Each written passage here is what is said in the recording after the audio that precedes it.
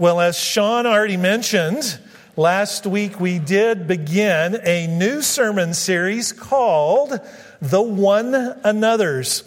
The One Anothers are comprised of 59 New Testament commands that use the term one another or each other to teach us how God intends for us to live in community. You say, Kent, what's so important about living in community? Why should I be concerned about community? 2 reasons. 1, you can't fully experience God's purpose in your life without it. 2, if you don't fulfill your purpose, others in this world may never know that God sent His Son. What's your purpose? Well, if you were here last fall, hopefully you remember that we learned that our purpose is to glorify God and to enjoy Him forever. Some of you were listening last fall. You cannot glorify God and you cannot enjoy Him fully apart from community. You were designed for community. Community is one of the most basic human drives. All people crave genuine community. Sarah Harmeyer with Neighbor's Table, who we talked about last week, experienced that firsthand. Why is this so? Why do all people crave community? Because we're made in the image of God, and God dwells in community. Father, Son, and Holy Spirit have existed and will exist in an interdependent relationship of perfect community for eternity past, present, and future. God has provided humanity several institutions in which to experience and participate in community: marriage, the family, and the church. The community experienced in marriage, the family, and the church is intended to provide a taste to us and to the world of the perfect community experienced by Father, Son, and Holy Spirit, and of the perfect community that believers will experience with God forever. However, because we are fallen creatures, community no longer comes easy for us. We need to be reminded and encouraged to master the sinful, selfish tendencies that are a part of our old nature that resist genuine community. To this end, God has given us the one another's. 59 specific commands teaching us how and how not to relate to one another in the church as well as in marriage and the family. About one third of the one another's deal with the subject of love. They're the one another's we just read that Sean led us in a few moments ago. Today we're going to explore a single passage, one of these passages, that contains one of these one another's. It's focused on love. We find it in John chapter 13, verse 31 to 35. There we read this. When he, Judas, had left, Jesus said, "Now the Son of Man is glorified, and God is glorified in him. If God is glorified in him, God will also glorify him in himself and will glorify him at once. Children, I am with you a little while longer. You will look for me, and just as I told the Jews, so now I tell you, where I am going, you cannot come. I give you a new command. Love one another. Just as I have loved you, you are also to love one another. By this, everyone will know that you are my disciples, if you love one another." These verses form the start of what Bible scholars call Jesus' farewell discourse. He delivered these words on the night before his death. And Jesus in an upper room eating the Passover meal with his disciples. He's attempting to prepare them for his death and the emotional black hole and sting loss they will face. If you were going to die tomorrow, and tonight you gathered with your friends, what would you say to them? I would venture a guess that you probably wouldn't be talking about the Super Bowl. I'm going to guess that you would be talking about the things that are of the very most importance to you. These words of Jesus are some of the things he felt most vital to say to his friends and his followers. Where do we find a one another instruction in these words of Jesus? Well, it's right in the middle of the passage in verse 34. Jesus says, I give you new command, love one another.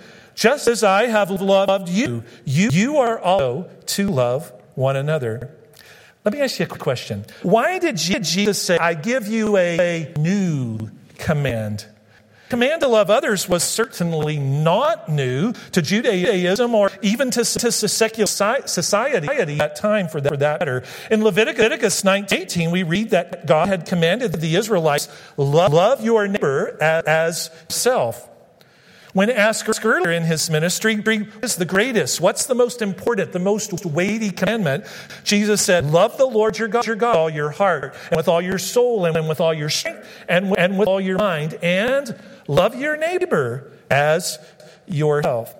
So how is love one another a new command? The reason this is a new command is because the standard of love has been raised. As I have loved you. Jesus is commanding disciples, includes you and me, if you're a follower of Jesus Christ, to love each other, to live in community in the same way, to the same degree that he has loved us. The question that follows naturally is, how has Jesus loved us?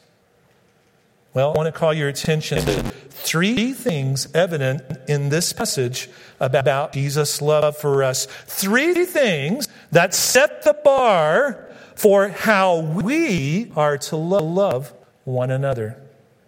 First, Jesus loved by serving. He loved by serving. If we go back to verses 1 to 12 in chapter 13, we see Jesus loving.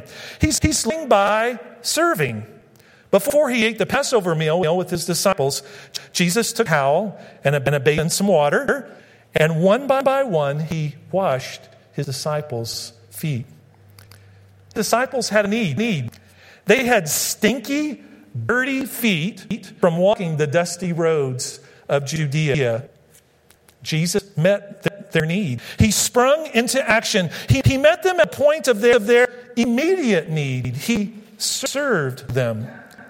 Love with which Jesus loved his disciples was not a sentimental feeling. It was love evidenced by action. Jesus said of himself, the Son of Man did not come to be served, but to serve. Late Bible scholar Howard Hendricks tells a true story of ministering in a church in Washington, D.C. He says he was ministering in the Fourth Presbyterian Church in Washington, D.C. I find that kind of interesting. That means there's a first Presbyterian and a second Presbyterian and a third Presbyterian. I think by the time I got number 4, I'd come up with a different name, but nevertheless, that's the name of the church. And he was ministering there, and I think he was there for several days. And one morning, they had a father-son banquet. It was at 30 a.m. in the morning. And all of these sons of different ages came and to him talk. Dr. Hendricks said that there were people there from government offices. There were people there from the military. There were people there who were craftsmen. There were people there who were ordinary tradesmen. And he said a real mix of people and a real mix of ages. And he said it was a good time. And he said after he prayed the closing prayer and people began to exit, he said some activity caught his eye over to the right. He noticed someone who was stacking chairs, was folding chairs and stacking them, and who was picking up dirty, soiled napkins from breakfast that had fallen on the floor. It wasn't the janitor. Senator Mark Hatfield, Republican senator. He's deceased now. But he was there that morning for the meeting. After the meeting, Senator Hatfield saw a need, and he went and started. Dr. Hendricks said, if you're impressed with the fact that you're a U.S. senator, do not stack chairs and you do not pick up soiled napkins off the floor after breakfast. But obviously, Senator Hatfield had a different idea that he chose to love others by serving. Very much as Jesus chose to wash his disciples' feet and to meet their need. As I have loved you. Jesus' love embraces service. Jesus' love is also unconditional. You know what takes place immediately after Jesus gives this command to love one another? Have you looked ahead? He predicts Peter's betrayal. In verse 38, he says, Peter, before morning, you're going to disown me 3 times. Peter says, oh, no, I would never do that. Never in a million years. Jesus, yeah, you're going to disown me 3 times. Think about it. On the night before going to the cross, Jesus gathered with his friends, knowing one of his 3 closest friends is going to deny him not once, not twice, but 3 times within the next 12 hours. Oh, but the irony of the evening shared friends becomes even more stark. What occurs between the foot washing that we just noticed a few minutes ago and the command to love one another as I loved you? Jesus the evening meal with his disciples, with his friends. And it's in the meal that identifies Judas as the one who will betray him. He gives Judas a piece of bread dipped in sauce and says, what you are about to do, too quickly. Not only is Jesus serving and eating with the one who will in just hours deny him with cursing, by the way. Peter threw in some extra curse words just to make sure they really understood he didn't know the guy. He is serving. Jesus is serving and eating right now. The so-called friend who stabbed him in the back by betraying him to religious authorities who are determined to terminate Jesus. Jesus' love for his disciples included a love for Peter and for Judas. His love was and is unconditional. Jesus loves, regard being loved in return. Jesus loved you and me before the foundation of the world. His love was not and is not based on our acceptance. He loves us in spite of our rebellion and rejection of his love. As I have loved you. On a cold night in November 12, 2004, 6 teenagers in Ronkonkoma, New York, thought it would be fun to buy a 20-pound frozen turkey with a stolen credit card. While driving down Sunrise Highway, 18-year-old Ryan Cushing decided to throw the frozen bird out of the back window just for a thrill. The turkey hit another vehicle. This is the woman who was at the wheel of the vehicle. Her name is Victoria Lolo. The turkey came through the windshield, smashed into Victoria's face, caved in one cleat side of her head, caved in esophagus to where she shouldn't have been breathing, and she was taken on life support to the hospital with multiple life-threatening injuries. It didn't look like she was going to make it. But Victoria did make it. She did pull through. But she sustained lifelong injuries to one side of her face, to her eye, to some of her throat area. She would never be the same. She didn't wake up in the hospital for at least two weeks. And when she finally woke up, she couldn't remember what had happened. All she knew is that her life was altered forever. It was changed forever. She's so mad. She was so angry. She was angry at God. Why would you let this happen to me? I wasn't doing anything wrong. She was angry at the young man who had so flippantly done something so stupid resulted in her present state. But as time went on, Victoria began to process this whole. She probably should have been dead, but God had pulled her through. She had to ask the question, God, is there a purpose in all of this? And she began to wonder, she processed the questions, whether or not it had something to do with somebody else other than her. If it's something to do with a 18-year-old man. The prosecuting attorney, we wanted to throw the book at this young man, and the plan was to ask for a 25-year jail term for first-degree assault and some other smaller charges. It did not look good for Ryan at all. All of the other kids in the car did a plea bargain and confessed that he was the one who did it. And as the trial grew closer, Victoria had so much going on in her heart, and she decided she wanted to do something. She decided that she was going to ask the attorneys and also ask the judge to give Ryan a much lighter sentence than what he deserved in this case. She said, it won't do any good to put in jail for 25 years. Just become a hardened criminal. So she made this request. Ryan was aware of this. And at the end of the court proceedings, they hadn't come to the sentencing stage. He was found guilty. At the end of the court session, when it was time to leave, rather than just walking out, he started walking towards Victoria, and the security guards quickly to move in because they didn't know what was going to happen. But Ryan went and he stood in front of Victoria, and he just began to sob. He just began to weep uncontrollably. And in between the sobs, he was trying to say to her, I'm so sorry. I never meant for something like this to happen. I'm so sorry. Victoria do. The account story says that she reached out and took his cheek in her hand, held it and said, Ryan, I just want you to make something good out of your life.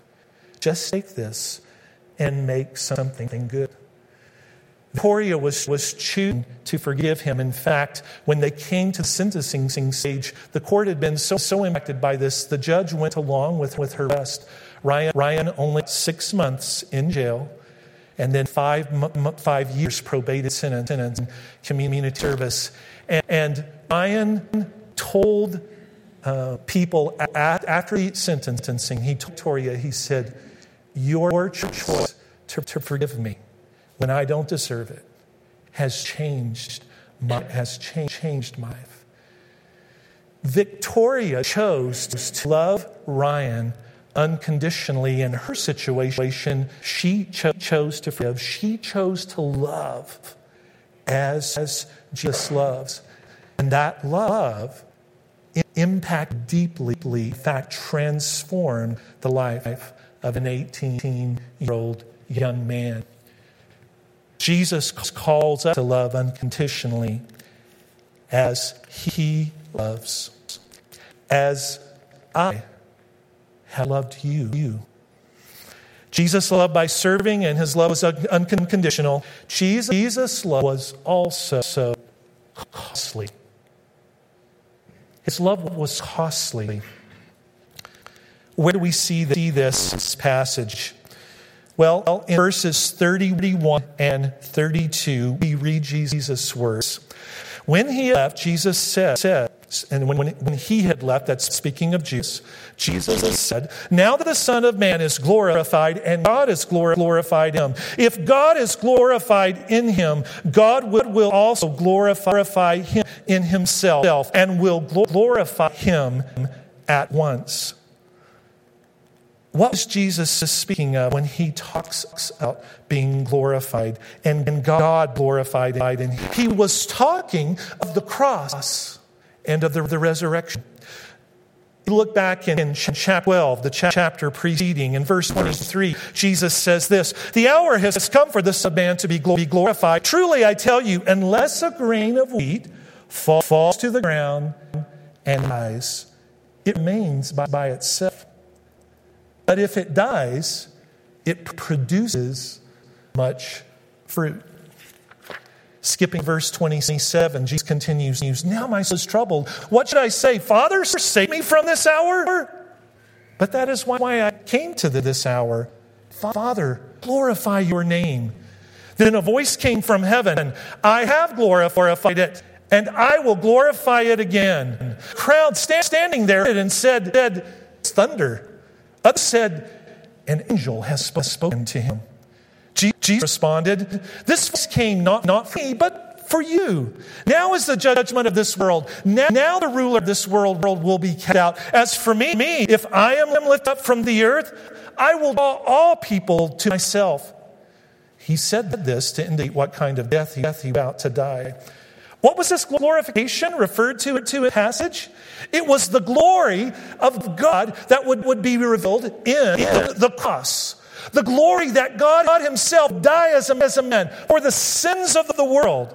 That the Prince of God's kingdom come and die so that rebellious and death-sentenced subjects could be set free, adopted as children and joint heirs of the King. It was also the glory that Jesus received before his Father for fulfilling the Father's will. The glory that will be consummated upon his return to earth, when every knee will bow and every tongue will confess that Jesus Christ is Lord, to the glory of God the Father. And earth worships him as the Lamb slain, the foundation of the world. Hallelujah. The glory of the cross is love. Sacrificial love. Costly love. March 2018, a lone gunman took several people hostage in a French supermarket. Was a terrorist. Arnaud Graham, a French police officer, offered to trade place with a hostage during the standoff. Because of his actions, the hostage lived, but the officer, Arnaud, died. Although we know for certain the state of Arnaud's heart, his priest thinks he was a true believer. Father Jean-Baptiste wrote this of Officer Arnaud. It seems to me that only his faith can explain the madness of this sacrifice, which is today the admiration of all. He understood, as Jesus told us, there is no greater love than to give one's life for one's friend. He knew that if his life belonged to his wife, Ariel, it also belonged to God, to France, and to his brothers in danger of death. I believe only a Christian faith animated by love could ask for this superhuman sacrifice. Like Jesus, Arnaud Beltrame loved sacrificially. He loved at great personal cost. As I have loved you. We are to love as Jesus loved. Jesus' love was and is a love that served, a love that is conditional, and a love that is costly. Well, what does Jesus tell us will be the result of us loving as he loved? We read verse 35, Jesus' words, "By this, everyone will know that you are my disciples if you love one another." When you and I love one another like Jesus has loved us, who serve us unconditionally and sacrificially with costly love, Jesus says the world will see that we belong to him. Why? Because they will see him in us. They will see him in our marriages, in our families, and in our church. They will see community at its best. And they will see a picture of God that invites them to join the community that God has restored with humanity through his Son. Last week, if you're here, remember we explored community at its best within the early church as it's described in Acts chapter 2.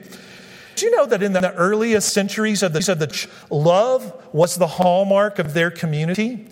Tertullian, an early church father, report that the pagans, those who didn't profess faith in Christ, said of the Christians, listen to this, "See, they say, how they love one another, how they are ready even to die for one another." Wouldn't it be cool if people who knew you and me, who knew us here at Hawkwood Baptist Church, would say, "See how they love one another, how they are ready even to die for one another"? E.R. Dodds, a 20th century classical scholar, and by the way, a Christian, asserts that the genuine love and unity among Christians in the early church was a major cause, perhaps, he says, the strongest single cause of the spread of Christianity. Dodd continues, he says this, "Love of one's neighbor is not an exclusively Christian virtue. But in the 2nd to 3rd century, Christians appear here to have practiced it much more effectively than any other group. People saw their love, flocked to the church. They wanted to be a part of that community, and the church grew and grew and grew. But by the 4th century, this had pretty well changed. With the advent of the state church, everyone was a Christian now. To be a Christian no longer required a death to self. You could be a Christian and remain selfish and unloving. Love as a hallmark of Christianity was lost in practice. This is echoed in the preaching of a 4th century church father, John Chrysostom. I want you to listen to what he said. This is quite powerful. He says, "There is nothing else that causes the Greeks, that is the non-Christians, to stumble, except there is no love. He continues, we are the cause of their remaining in their error. Their own doctrines they have long condemned, and in like manner admire ours. But they are hindered by our mode of life. They're hindered by the lack of love among its people." In part of the world today, the church continues to be the greatest obstacle to people's coming to believe that the Father sent the Son into the world. Brothers and sisters, may you and I not let this be true of the community that we seek to preserve and grow among us as God's people here at Hawkwood Church. As I have loved you. Loving as Jesus loves is not easy. It's not for me, and I know it's not easy for you. But Jesus wouldn't command us to do something that's possible. So how do we do it? How do we love as Christ has loved us? Do we just say to ourselves, okay, self, do not be selfish. Think about others. Do we try to remember Jesus first, others second, me last? Do we just try harder? Okay, Lord, I'm going to try hard love like you loved. Well, the truth is you and I must choose to respond to Christ's command to love one another. He won't do it for us. But the key to loving as Christ loved won't be found in just giving more effort. It won't be found in just trying harder. Key is to be found somewhere else. Later in this same farewell address, Jesus uses a metaphor to describe our relationship with Him and with the Father. He says this, I vine, you are the branches. When we profess faith in Jesus, God the Father grafts us in the vine that is Jesus. We are now in Christ. Christ not only gets to live in us, we are placed in Him. Just as sap flows from a grapevine trunk into its branches, and each branch is nourished, grows, and bears fruit, so does the love of God from the vine, that is Jesus, into our lives as spiritual branches that are connected to Him. The life of God flowing into us provides the power to what we could not otherwise do. Remember, Jesus makes impossible righteousness possible. Pastor Grant reminded us of that in our sermon series, City on a Hill, from the Sermon on the Mount. Jesus Himself, His power, His Spirit, the Spirit of God, makes it possible for you and I to love as Jesus did. Jesus said, apart from me, you can do nothing. Not zero. Zilch. We're zeros with a rim kicked off. We can't do anything of eternal value, of eternal significance apart from Jesus. But what does a branch have to do to thrive? Just one thing. Just one thing. Stay connected to the vine. Remain vitally connected to the vine. Jesus said, remain in me, and I will remain in you.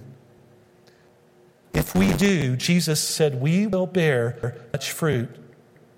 Do you remember what the first fruit of the Spirit is? It's listed in Galatians. What's that? He said love. Ding, ding, ding, ding. Correct. Isn't it interesting that the first fruit of the Spirit that God talks about is love? The very thing that Jesus has commanded us to do. When we stay connected to Jesus, the love which He loves us is spiritually generated within us. We are transformed from the inside out by His love. We are enabled and empowered to love as He loves.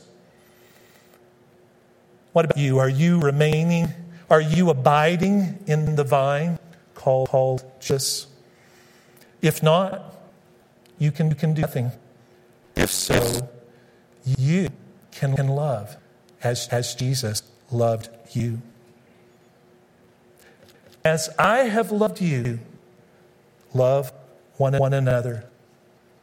Jesus' love is a love that serves, a love that is unconditional, and a love that required great cost. Loving as He loved is possible through remaining vitally connected to Him, the vine. As we remain in the vine, genuine God-infused community is possible in our marriages, in our families, and yes, in our church, His church. As we remain in the vine, we experience community, the kind of community that will cause the world to believe that God sent His Son into the world to bring life. Would you bow your heads?